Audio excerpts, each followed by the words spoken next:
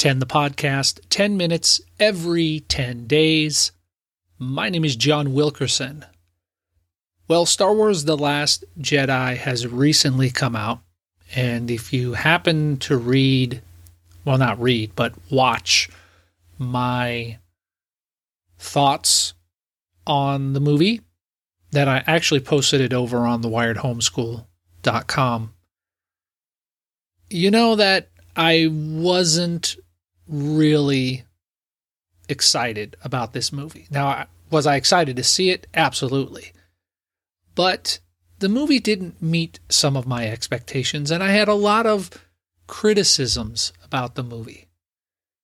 So what I thought I would do for this episode of 10 the podcast was share and there's probably more that I could think of here, but here are 3 things that I actually liked about The Last Jedi.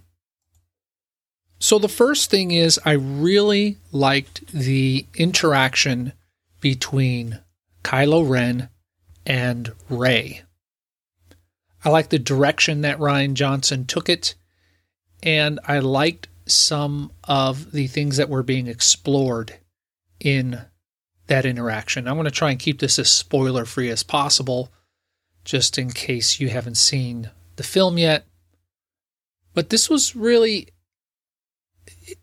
it was an interesting dynamic that the two of them had. And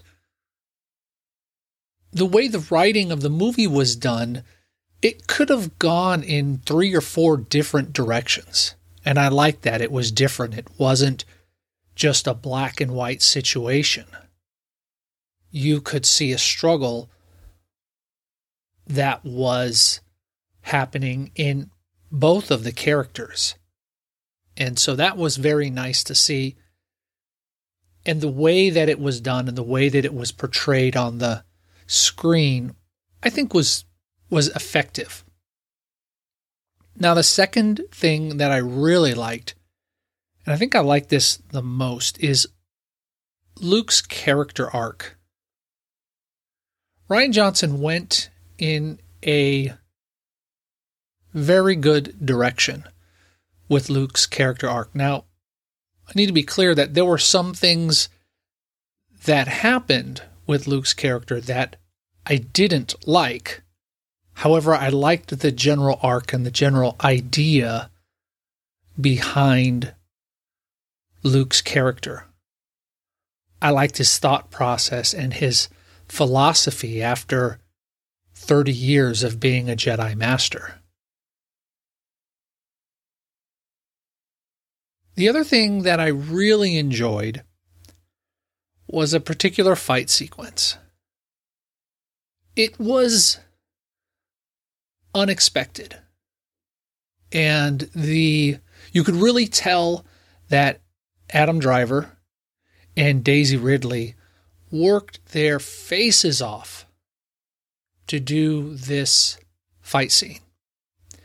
And in looking at some behind the scenes footage, they really dove into it. In case you don't know, Adam Driver used to be a Marine.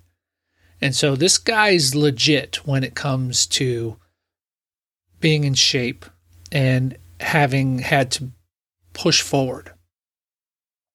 And this was a really good fight sequence. And the two of them handled themselves well. A few of the shots, a few of the moves, I would say, they didn't sell me on, but most of them they did.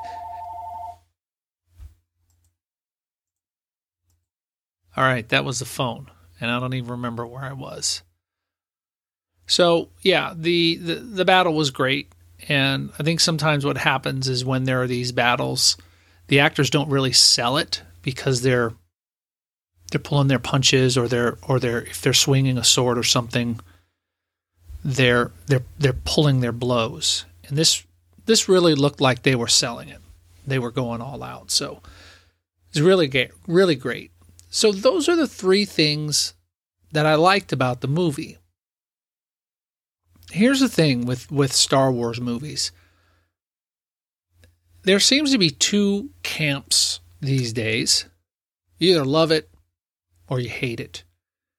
And there are people out there who say, well, unless you like all the Star Wars movies, you're not really a Star Wars fan. And then there are people who feel like since Disney has bought the Star Wars franchise, that the whole thing has jumped the shark. Well, I have to say that I lean more towards the jumping the shark side, just simply because I haven't been very impressed with the movies that have come out. They have not been blow your mind, these are awesome type movies.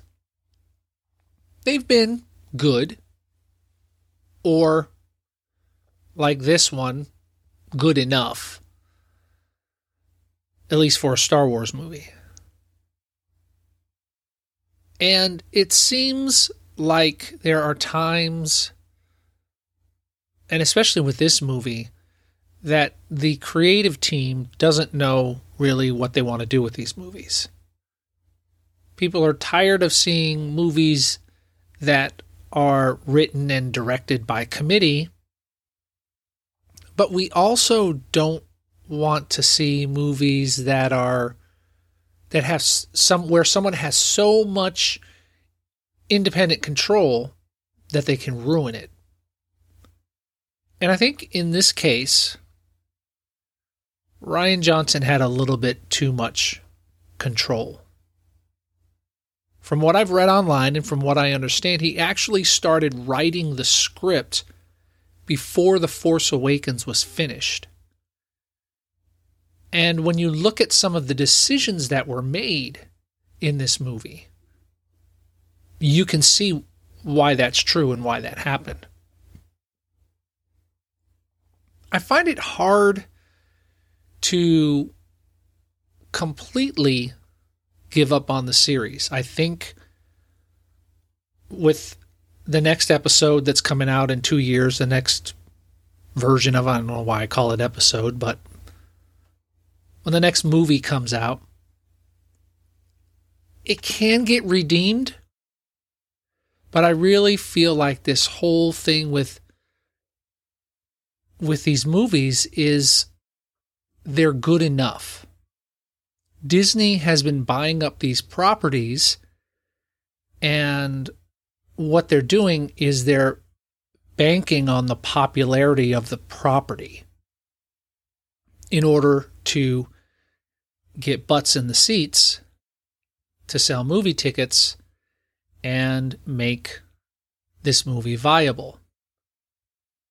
It's clear that there were things added to this movie, and the only intention was to sell toys. And that's why it's there. And there are other times where you think there's going to be a payoff and there isn't, even though we were promised a payoff. Anyway, those are my thoughts. Just kind of the top of my head. Actually, not really. I've been thinking about a lot of this for a while since I've seen the movie. I've seen it more than once. I went and saw it by myself to preview it for my kids, and then I took my kids to see the movie. And I guess one of the things also that bugs me about this is that they're trying to make this a kids movie, but they put things in it like thousands of people are dying. And you don't see it happen on screen. You just see a giant ship explode. And kids don't connect the idea that thousands of people are dying there. But it's happening. So, I mean, that's just a side thought. I guess there's really no payoff there to that thought. Just think about that the next time you consider watching a family-friendly movie.